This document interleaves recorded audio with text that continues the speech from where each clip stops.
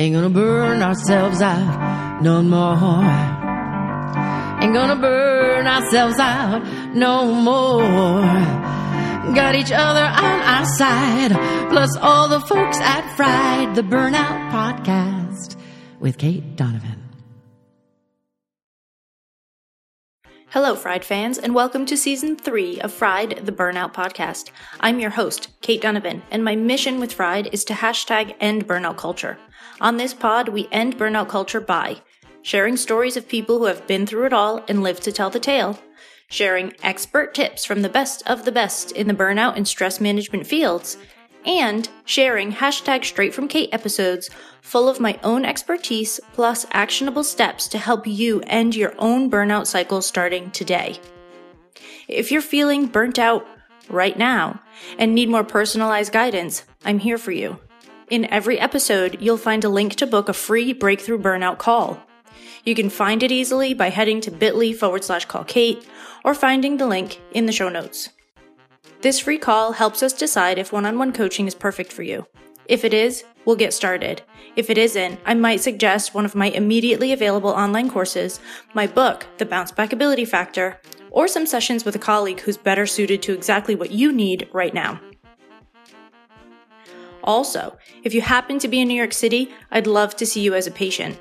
I'm a licensed acupuncturist with over 13 years of international experience, and right now my office is located in Midtown Manhattan. I focus on, you guessed it, burnout. I help your body build up a natural stress resilience to fight off all those pesky symptoms that come alongside burnout. You can find all the deets on that at katedonovanacupuncture.com.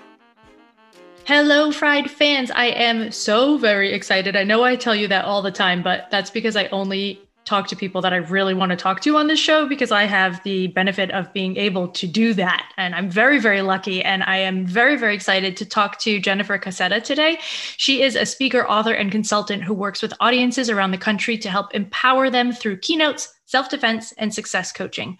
Equipped with her 3rd degree black belt in Hapkido, master's degree in nutrition, and NLP certification, Jennifer helps women release their inner warrior and feel strong, safe, and confident from the streets to the boardroom. I just love that sentence.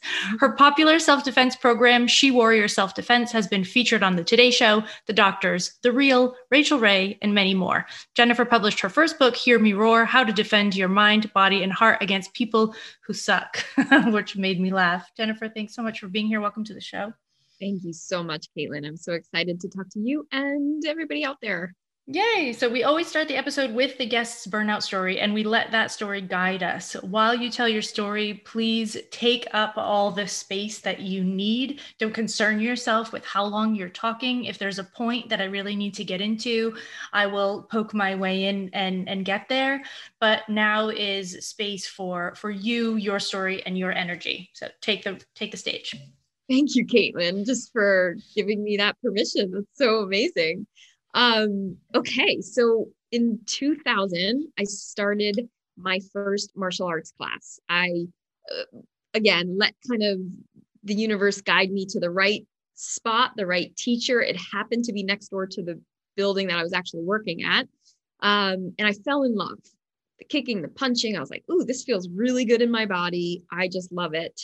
And about a year into it, I was going to work in New York City, downtown, one morning, beautiful sunny Tuesday morning as I remember it. And when I got out of the subway at Wall Street, I looked up and realized that chaos is among us. And there was one that I could see, black hole in the World Trade Center with black smoke billowing out of it. And it just felt like, what is going on? And all these people pointing and yelling and screaming and running. And I made it to the place that I was working at. At the time, I was a event planner for a beautiful loft downtown, 3 blocks south of the World Trade Center. And I showed up, got there. The doorman would not let me up in the building and said, you kind of have to go home, but the subways aren't working anymore. I'm like, well, what am I going to do? He said, I don't know, but you can use the phone. Went in to call my mom, and seconds later, the first tower fell. I was pushed into a utility closet by all these people that were swarming into the building looking for shelter. I shut down. My now I know my amygdala was on fire and lit up and perceived mega danger. I felt like I was going to die and went into complete paralyzation mode. Luckily, a woman in there realized I was in serious distress and grabbed me by the shoulders and shook me and said, "What's your name?" I was like, "Jennifer." She's like, "Jennifer, I'm Nancy, and you and I, we're going to get out of here today." I'm like, "Okay." And we were kicked out of the building by a police officer in there, I guess looking out for us. I thought maybe he thought the building was going to fall. And everyone scrambled. Like there was no plan. You just went out into the street. And as you remember, and I'm sure everyone out there listening remembers where they are. And, even if you're watching it on the news, it was like almost like snowflakes of ash just pouring everywhere. And we went from building to building to look for shelter. To make a very long story short, hours later, I made it to the martial arts school that I had been training at, the dojo. So for the first time that day, I was able to take a breath, get some water, get some hugs, watch the news, figure out what was going on in the world. And it felt safe. Right? I felt like safe for the first time. And that became this metaphor for my life, 6 months, more, a year, gosh knows how long, where I was probably now, again, looking back, probably had some form of PTSD. I mean, I remember seriously like any fireworks or loud planes, loud noises, anything like that I would jump out of my skin, literally. And anyway, it became like this metaphor. Like all I wanted to do was go to that dojo. I started to feel all these amazing benefits. Physically, my body was getting stronger. Mentally, I started to feel more confident again. Spiritually, I started to feel grounded and not just like hyper sensitive. And I know looking back that really saved me from gosh knows what else. Obviously, then the story continues to build an entire career out of wanting to share those benefits, those mental, spiritual, physical benefits with as many people as I could. And the story continues to get me to now where I am speaking about it all over the country. Which is so great. And one of the reasons that your story struck me is because we talk a lot about the internal and external causes of burnout on the show. And most people that are going through burnout tend to be in the blame cycle. Like I'm burnt out because I'm not strong enough. I'm not this enough, which the not enoughness leads to burnout in the first place. And now we're adding to the not enoughness by blaming us for being in the burnout. But there is a huge component of burnout that is external. And it's talked about in the corporate setting, but it's not talked about as far as life is concerned. And now you talked about going through 9/11 in the city, and then going through what now would likely be diagnosed as PTSD, right? And what's interesting about that is the symptoms are really quite similar to burnout. Your amygdala, like you said, it's enlarged, it's on fire, you're hyper aware, hyper alert all the time. Right. Anything can trigger you when you've been through something like that. Maybe it's noises, but with burnout, it can be somebody looking at you the wrong way. It can be anything. It can be anything. And this idea that learning how to fight taught you how to fight physically and mentally is what really caught me.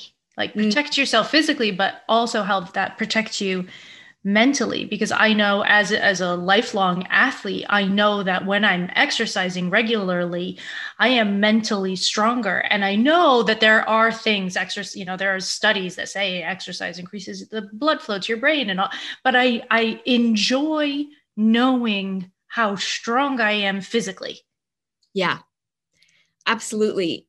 And in martial arts specifically, right, it's multifaceted. So there's any athlete will relate to the fact where your mind and body connects, right? So if you can walk with me into the dojo and like that feeling of stepping onto the mat, sinking your feet your bare feet almost into this like rubbery mat.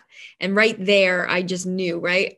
By the time I tied my belt on and did like, it's like this prepping to get onto the mat where we do the work. And so you have the physical stuff that you're doing and you're making your body stronger and you're learning these amazing life-saving skills. And then at the end, where a lot of sports necessarily don't have this, is we have the meditation side. So it truly is this mind, body, spirit training where, you know, going to the gym, going to CrossFit, not to say any of that is bad. It's all wonderful. But then you have to kind of have this other training as well. So have a yoga practice or a meditation practice or some kind of mindfulness practice, where martial arts, you get it all. And again, not that I was aware of it at the time, but looking back, I can see how holistic the practice was that helped me, you know, move through that seriously stressful time. Yeah. And so as an acupuncturist, I've been in the world of Chinese medicine for a lot of years. Yeah. Got a lot, just a long time. I started school, I think in 2002 or 3. So it's been a while. And at the time I was actually living in San Diego. So where that was we're living in the same parts of the world at different times. Right. But I have never heard of Hapkido. Mm-hmm. Yes. Most people haven't actually. It's a Korean style of martial arts. HAP, H-A-P, translates to harmonize. Ki, K-I, right, is just Korean chi. For chi, ki, prana. And then do is the way. So literally it would stand for the way of harmonizing your life force energy, which I just love. And there's a lot of principles in Hapkido that are similar to an Aikido, if you're familiar with that, or anyone out there listening, which is more defensive strategies, basically taking on your opponent's energy, the negative energy, not taking it on, but blending with it and redirecting that energy out, either out into space, right, or back at the attacker. However, Hapkido has those circular motions and also I'm going to kick your ass afterwards. So there's like a very nice balance of the soft and the hard. Which I think is also really useful when it comes to the mental aspect of protecting yourself. Right? Oh, yeah. Sometimes you need to be able to absorb somebody's energy a little bit and gift it back to them so that you're not taking it with you. And sometimes you need to throw down a hard boundary. Yes. And say, you're not allowed in here. Yeah, absolutely. Which is exactly what I've been teaching all morning. And what I teach in my keynotes and programs now is different ways to set boundaries and use your voice in a powerful way to communicate them. And again, soft and hard. There's lots of different techniques because every situation is different and every relationship that you enter is different and every scenario is different. It can never be just one way that you do something. So I give people options. Do you find that in the boundary building space, there's a lot of hard, but not a lot of soft? Yes. Well, it depends who you're talking about. People in New Jersey and New York, lots of hard. I just mean in general, like when I'm writing a book about boundaries now, so I'm like in it. I'm in it at the moment. So I'm doing lots of research and I'm thinking about boundaries all the time. And all of the information that I'm reading is about putting the boundary up on the outside and putting up that harsh barrier.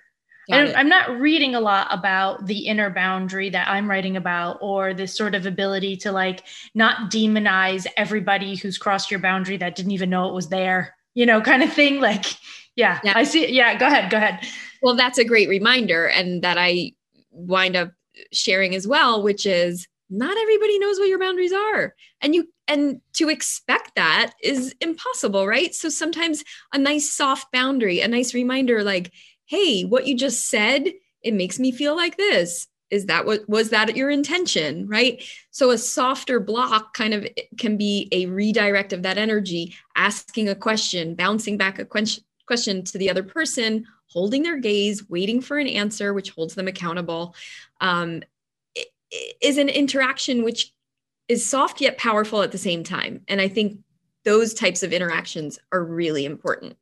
Can we go into the holding their gaze and waiting for their reaction because that holds them accountable. Let's talk about that a little bit more. Sure. Well, a lot of times we'll say things off the cuff.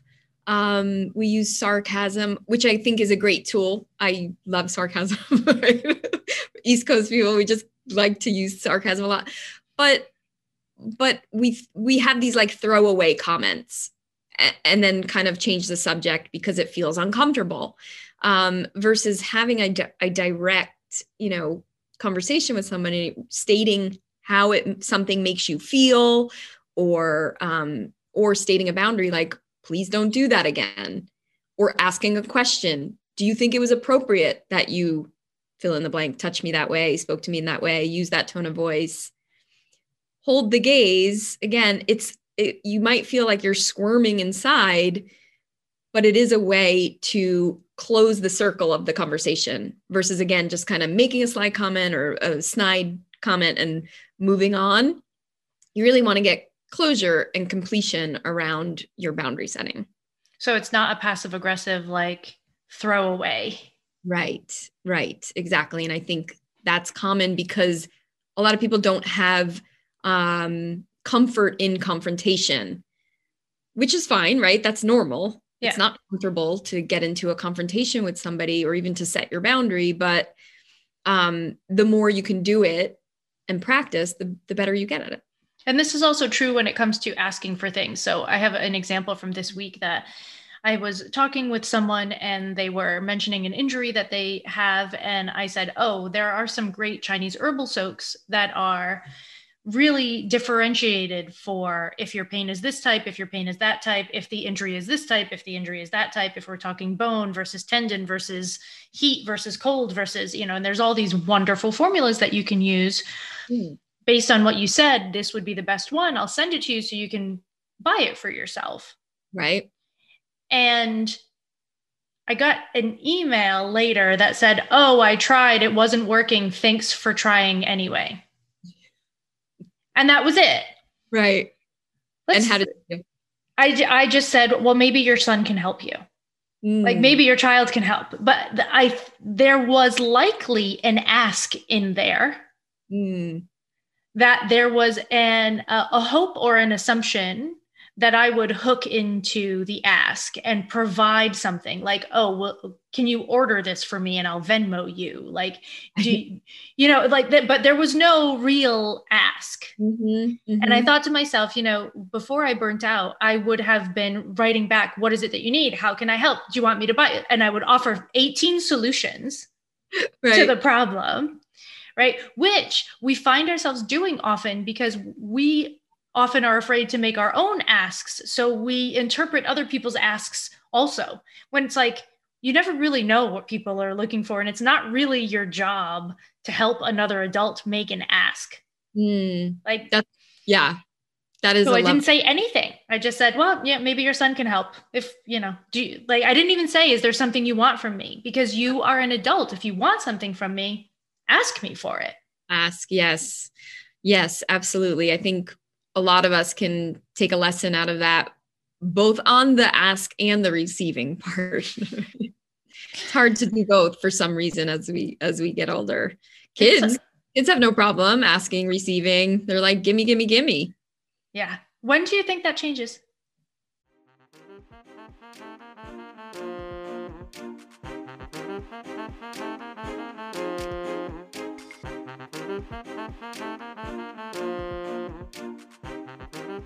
Fried fam, I tell you in nearly every episode that step one of your burnout recovery is blood work.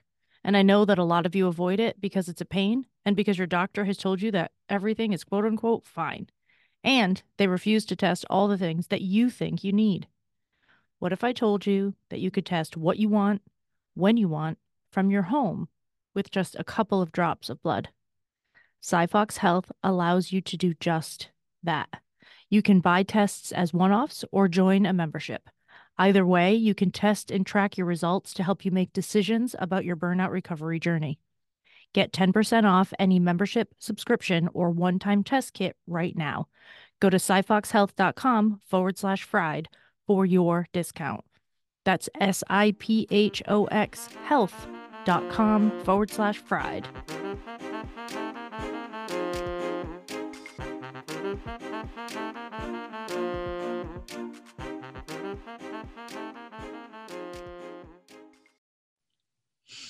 Good question. I think it changes. I'm trying to go back into my own history. I think once you like get out of the nest, it changes. And all of a sudden, or at least for me, it did. I never wanted to be a bother or ask people to go out of their way for me. And I think it's probably something I still deal with. Yeah. I was taught to be too independent as a child to the point where it was pathological. And that was not the intention. And I'm not blaming my parents for it. It just, everybody did the best they could with what they had. And I also interpreted it the best that I could as a child. And that's what happened. Right. And that uber independence also leaves me in a place where I won't make those asks. To not bother somebody, to be sure that I can do it myself, et cetera, et cetera. I can relate to that for sure. And my mother's voice is in my head right now. Make sure you have your own money. Make sure you get your education. Make sure no one can take that away from you. Right. So you said before we jumped on that you have a couple of burnout stories. So that was like a massive external situation that created like a PTSD burnout situation that you needed healing from. And thankfully, healing from burnout requires a certain level of psychological and physical safety. So your nervous system can be calm. So thankfully you had the dojo, right? Thankfully you had a space for that. So what happened after that? Where's the next burnout come into play? Yeah. Well, I was, so the first step in my career was then becoming a personal trainer, because I just figured, well, I have to make money doing this somehow. And that was the quickest thing I could think of. Went back to school to become a health coach and later on a nutritionist. And in that time, I had a private practice in Manhattan eventually. And I had a really terrible breakup. Like the kind of breakup, I haven't really shared this publicly much. So that's why I'm like, if you feel uncomfortable, we can, Oh, not at all. I'm writing about it in my book. So okay, fair. This is good practice then. Yeah. So probably 5-ish years after that whole 9/11 thing, that happened, I found out that the person I was dating, and I'm going to keep this super anonymous, the person I was dating forgot to tell me that they were having a child with someone else. And I found out. So I found out after the baby was actually born. Wow. So needless to say that I had all the emotions, the rage, the anger, the betrayal, the hurt, the embarrassment, the humility, all of it. And I'm sure for weeks, again, that amygdala or whatever, right? Everything is firing off all at once. Yeah. And you're going through these intense emotions, like on this crazy roller coaster where I would be so angry one minute and then so heartbroken the next and confused and then blaming myself. How did I not see this? And all of the things. So what did I do? I tried to numb my feelings, of course. Reasonable thing to do. Of course. So I was personal training at the time. So I was on my feet 6-7 hours a day, training people, doing the work, teaching classes at the dojo. And then immediately I would meet my friends at a restaurant, drink wine and tequila as much as I could, and then wake up early the next morning to train my first client. And I was going to getting my master's degree in nutrition, and again, trying to be this awesome health coach, helping people to better well-being. And here I am, like numbing myself, probably eating junk as well, to the point where I would get so tired throughout the day. So I would have these little pockets where I could come home and just nap. But the naps weren't like a nap. They weren't healthy naps. Yeah, I would fall asleep for like 2 hours and then have to get back, go to the dojo, train my clients, right? And it was just this vicious cycle. So that went on for a good 6 months to a year, probably as well. And then what happened? Then I moved to California. So I do believe very strongly in the fact that sometimes you have to replant yourself. You have to be in different soil to become the next version of who you need to be. What was your move to California predicated by this idea that you needed a clean slate, or was it a running away? What was going on? Great question. So actually, I went to visit a friend in California first, and in LA, here where I actually, 10 minutes down the road from where I am right now. And I was like, oh my God, it smells like flowers and the ocean is so amazing. And I could see the mountains from the beach. Like, I just started to get my energy back. I started to feel like me again and be excited about things again. So I wound up I rented out my apartment for like 6 weeks. And in those 6 weeks, I said, okay, I need to devise a plan to save up, go back to New York, wrap everything up, save up enough money, and then make the move out here. So I didn't feel like I was running away. So it took a whole year to do all that and make the plan and do the things and do it in a responsible way. So I didn't just like up and leave. And it felt really good. It felt solid. And 11 years later, I'm like, it was the best decision I ever made. So when you were going through that decision-making process and then you had to go back to New York and you knew you were going to have to save money and sort of like get your shit together a little bit in order to make this happen, did you go back to like your same lifestyle, or was that the impetus to shift things? Because all of a sudden, like, you're not going to be dropping, $100 a night on tequila and wine. Right. Totally. Oh my God. It's so expensive in New York. Right.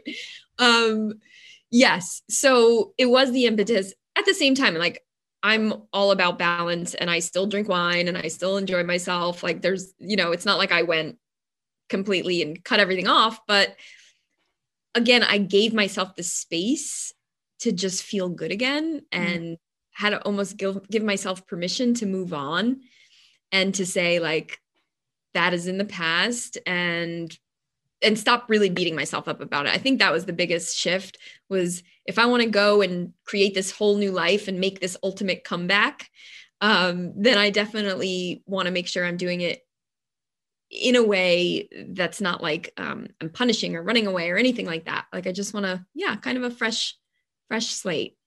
So in order to get through that stage where you're like, okay, I need to stop beating myself up because that's not going to be useful. Like, and that's not the energy that I want to take with me when I go. Right.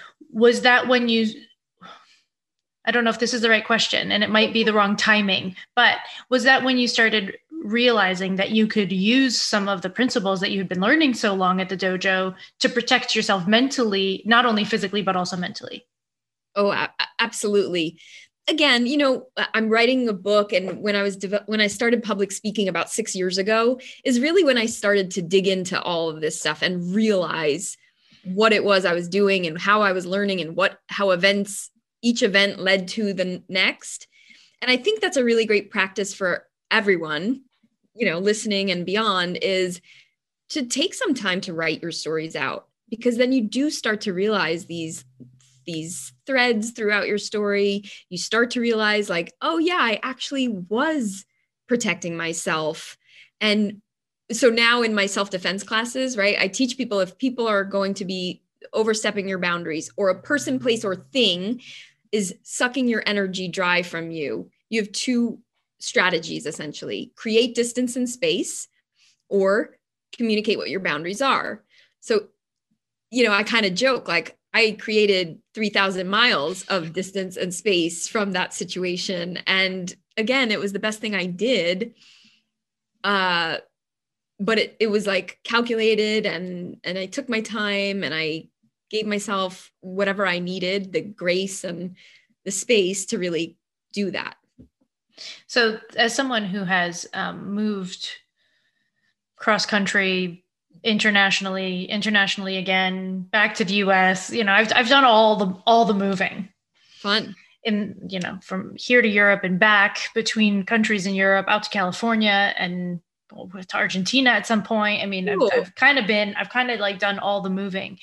And for a long time in my development, I thought that I was running and I was judging myself for it. And I didn't realize again until after I started public speaking, until the podcast, to the book, the moments where I really had to dig through my own story to find the lessons within them that I could share with other people. It wasn't until I was getting into that I was like, oh, that's not really what was happening. Right. Like, that's okay. Like, I can break this down for myself now. And yeah, I really like the idea of either create space and distance or reestablish the boundary. Right. Right. I always tell people to mend the fence, like reestablish the boundary, find the hole in the fence, plug it. Right. And one of the things that in your first book that I know, your first book that I read was that you should have eventually compassion for all people, even the sucky ones. Right. Yeah. And so when you are at a position where you're like, okay, well, my decision is to either like create some distance here between my person, like this person and myself, or to establish a new boundary or reinstate a boundary or whatever it is. My rule for that is people get like 3 strikes. Because when you're reestablishing a new boundary, you're changing the rules of the game. Right. Most of the time. And people, it's confusing and it can be difficult because you change the rules of the game and nobody knew that was happening. So, people make mistakes. Even when they change the rules of NFL every year, the first few games of the season are a mess because the rules changed and everybody has to get used to that. So how do you find compassion for the person who's pushing your boundaries? And when do you draw the line between I'm having compassion for this person and I realize they're just making mistakes to this person is not respecting my boundaries and now the only choice left is distance? Yeah. Is that a clear question? I mean, yes. Okay. It's a great question. And again, I can only speak from experience that I finally got to a place where I knew that any type of relationship with that person was not going to be helpful for me in future relationships, right? So that's where I started doing other kind of boundary setting, like creating non-negotiables for my future relationship and thinking like, what are the things that I will be looking for that are non-negotiable, right? So again, I don't want to get into comparisons with particular people, but essentially in that case, it was just like a no, I have to move on. But I've been in other situations and relationships where people have crossed boundaries. And again, like you said, it's just setting up a new agreement. But how do you know to do that? Intuition is another one of my favorite topics. How does this relationship make you feel? Do you feel good in it? Even regardless of the mistake that they made, do you still feel good in it? Or is there a part of you that feels vulnerable, manipulated, weak, afraid even, right? Those are the type of relationships where it's just time to say, like, I'm moving on. Yeah. At least in my opinion. I know it's easier said than done for a lot of people out there. Yeah, for a lot of different reasons. Right. There's financial complications and there's familial complications. And there's, of course, where we are, side note, we understand all the complications. Right. Right. Exactly. Disclaimer, we understand all the complications. These are guidelines. They are not strict rules. Right. And again, I said, for me, that's right. Like, if the relationship still feels good to me, then I'm going to work on it. And it's worth my time to reestablish the rules. If it doesn't feel good anymore, then it's time to move on. And I've had that with friends of mine. And it's sad because I've had friends that I've known for a really long time. And then a particular thing happens and it's like, can we mend the friendship? Or has just there been too many things like that have come up? And it doesn't feel worth it anymore. And I'm in the boat, or I'm in the camp that just says, like, at some point, people grow out of each other and that has to be okay. Yeah. And this is something that I think is really hard for us to accept on a societal level. Like this is a really complicated thing to talk about and to accept. And I wish it wasn't as difficult Hmm. to just be like, sometimes there was a season for this and the season is over. Yeah, And that's okay. But it can become complicated when you think the season is over and the other person doesn't. that's true. That's when distance comes into is a really important bit. That's exactly what I was thinking. And just so if you're listening, being like distance, well, I can't always physically get away from this person. Well, creating distance can look like not texting them back right away, putting more space in between the communication, when maybe they were expecting you to that you always respond, quickly. In that way, where it just is gradual over time, that's another strategy. Yeah. And so how do you in that kind of process when you're like, okay, I need to well, let's start with setting a boundary. I need to reinforce this boundary with this person. It's important enough to me to maintain this relationship for whatever reason. And I need to get this boundary into place. What kind of mental gymnastics do you suggest people do to prep themselves for that? Mm.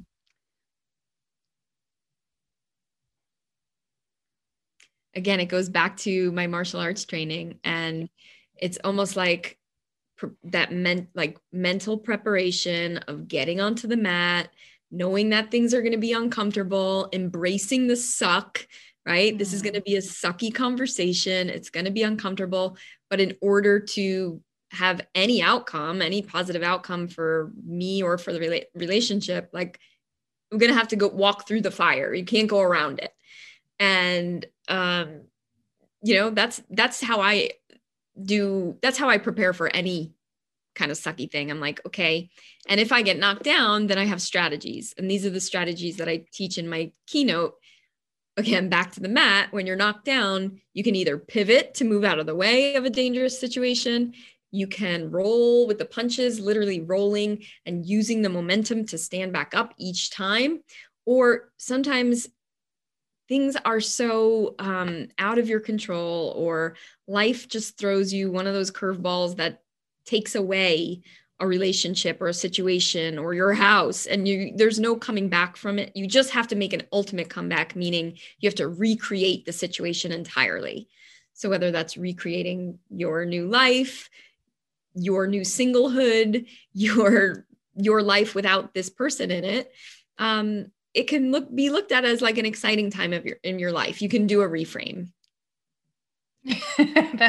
She made a funny face at the end of that, but it was really great advice.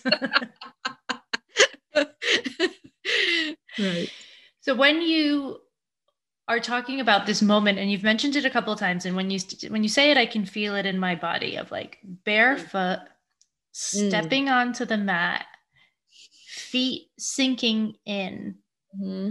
When somebody's prepping for a conversation, and what are the tools they can use for that part of the ritual when they're not going to be barefoot stepping onto a mat? Like in Chinese medicine, we always say that ritual calms the heart. So ritual is important. What is the setup? Yeah.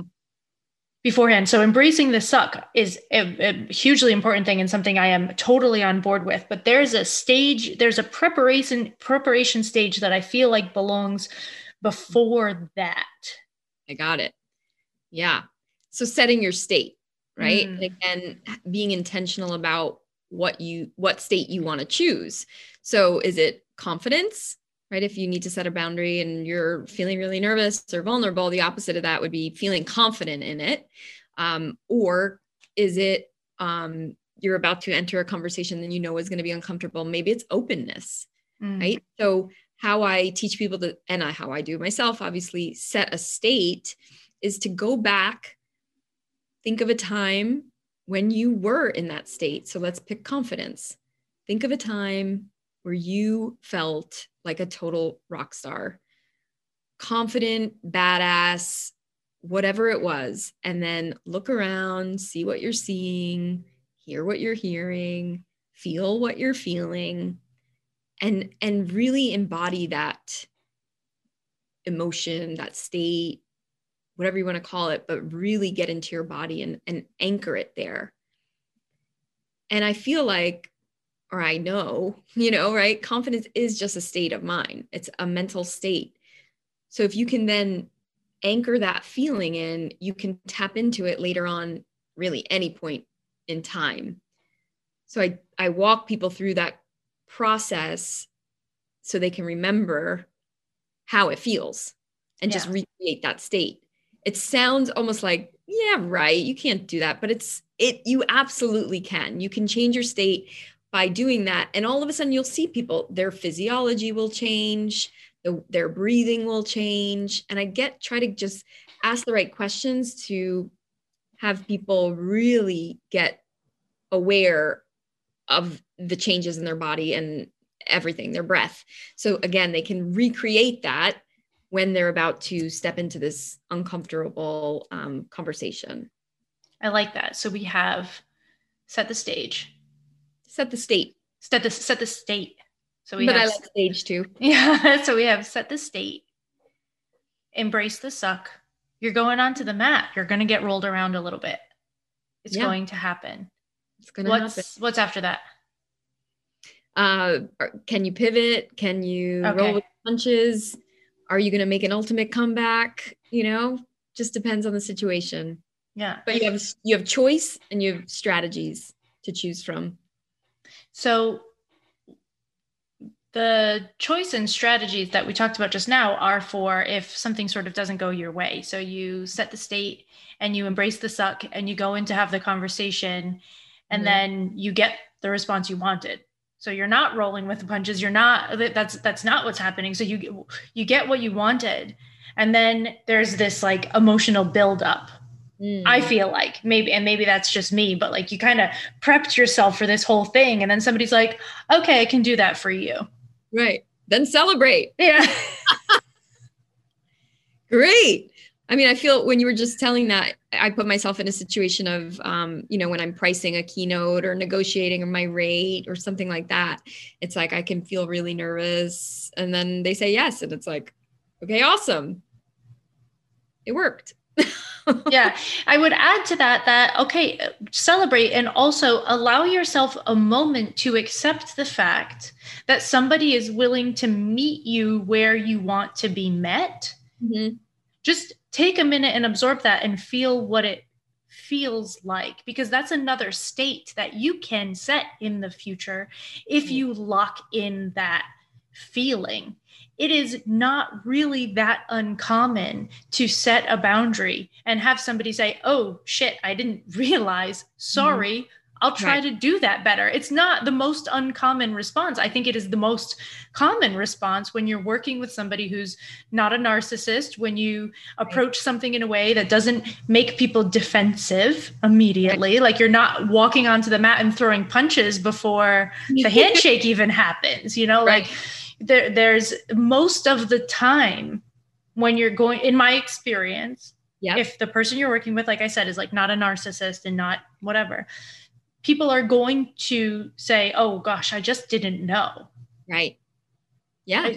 Which is kind of what's coming up for me is this whole cancel culture. And I don't know. Right. I hate it. Going to take it in a whole different direction.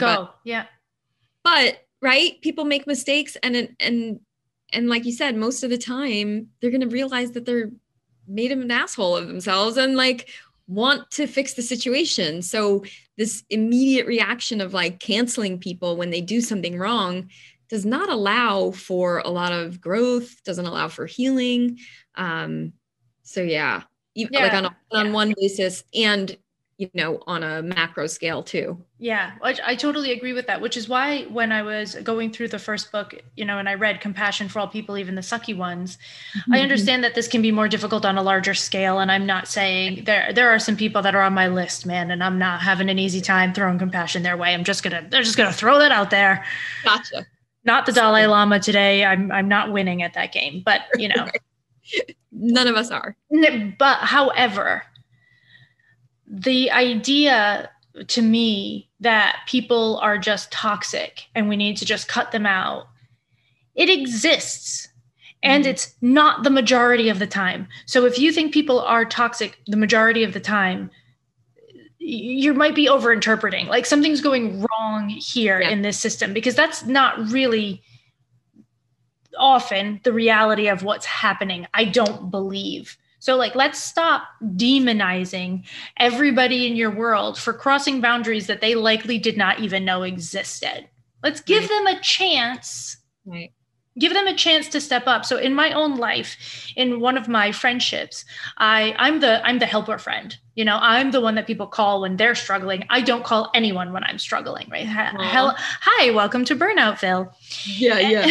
And so at one point when I was learning to not be burnt out anymore, I called one of my friends and I said, you know, we've been talking about your problems for a long time. Like decades. Love and that. I can't only talk about your problems anymore. I need to be able to ask you for support. And you know what I heard on the other side? What? Oh my God, I've been waiting for you to ask me. Aww. Right? I didn't give anybody the opportunity to meet me where I was. So when you have the chance to give someone the opportunity to meet you where you need them, and then they accept, soak that up. Because a lot of people want to give you what you need. They just don't know how, because you don't talk and they can't guess. Right. So they just take up the space by talking about themselves. Yeah. Yeah. I get that. I'm seeing signs of recognition in your face. Oh yeah, absolutely. Yeah. As the independent anonymous over here, I totally get that. And I've had to learn that in my marriage, you know, to ask for help when I need and reach out when I could use some help and some support.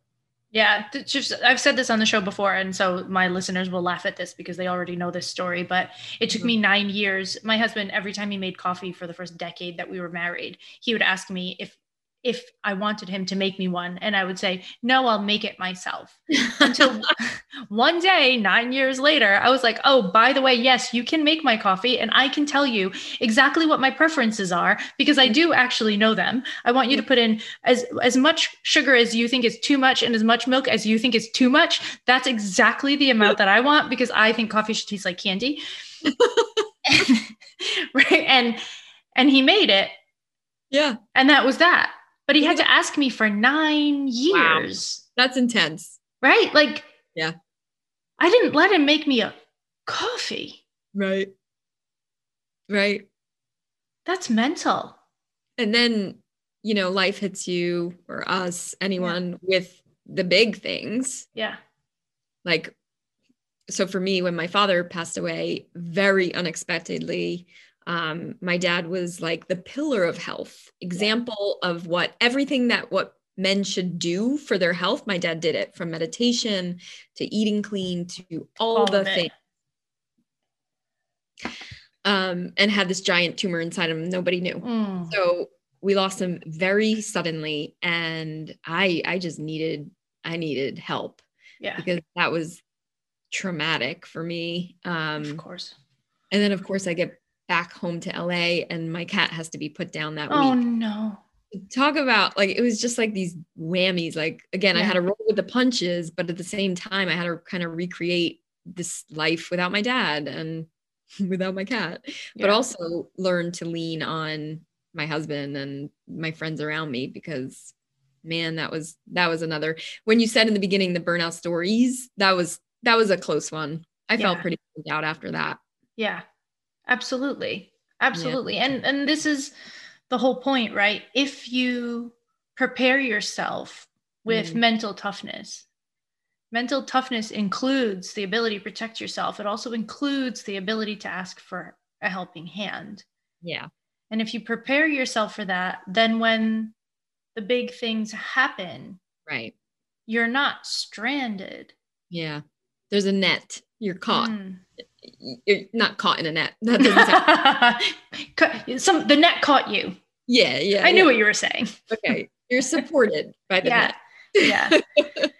Yeah. And being able to do that is a I mean, it was definitely a challenge in my life. And then, of course, as soon as I thought that I was healed from burnout, I ruptured my Achilles tendon and spent 4 months in bed and had to ask everybody for everything. Oh, no.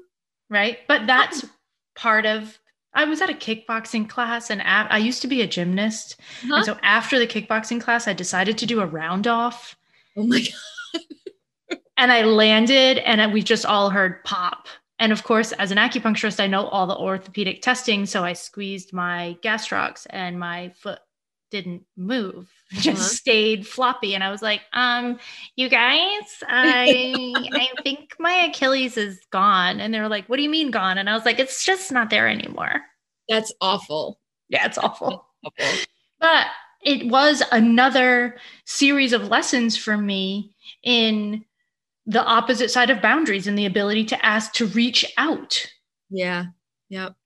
So tell me about the new book that's happening.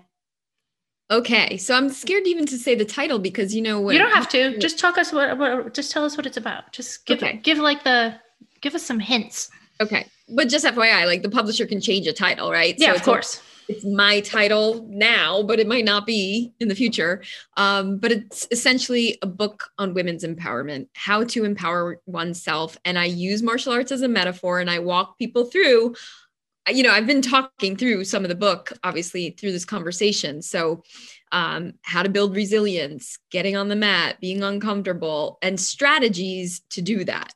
Right. So it's not just telling stories, but it's actual strategies that you can use to go through these different levels until you reach your black belt in badassery. Oh, cool. Yeah. I like it.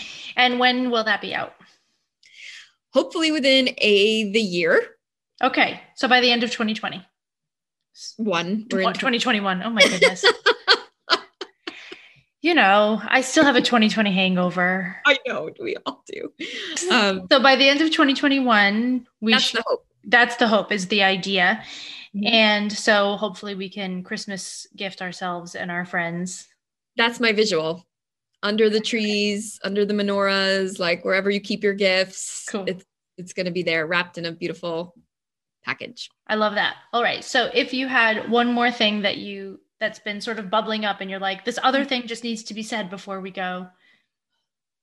Gosh, I feel like we've covered a lot of bases, but I guess whatever just came up for me was that when we're headed for burnout, if we remain in our heads, you're going to spiral into the burnout, and the connecting of the mind, body, and spirit is the only way out. Everything that I teach, every program I've created, even from the self-defense to a nutrition program, must be holistic in that way. It must include strategies for your mind, body, and your spirit, or else we're just going to spiral into Headville, and that's never good. And we all know what it feels like to spiral into Headville. Yeah, exactly. Thank you so much for that. I've loved this. I would love to have a million more conversations with you. Maybe when the book is closer to being finished, we can chat again. I'm just so grateful for your time and your knowledge and your willingness to share the stories that may have not been heard before yet. So thank you for that. You're so welcome. All right, Fried fans, that wraps up another episode of Fried the Burnout podcast. We love you and we love your reviews and your subscribes and your listens and your shares and your comments on the Instagrams and the Twitters and all the places. So we will see you there and meet you here next time.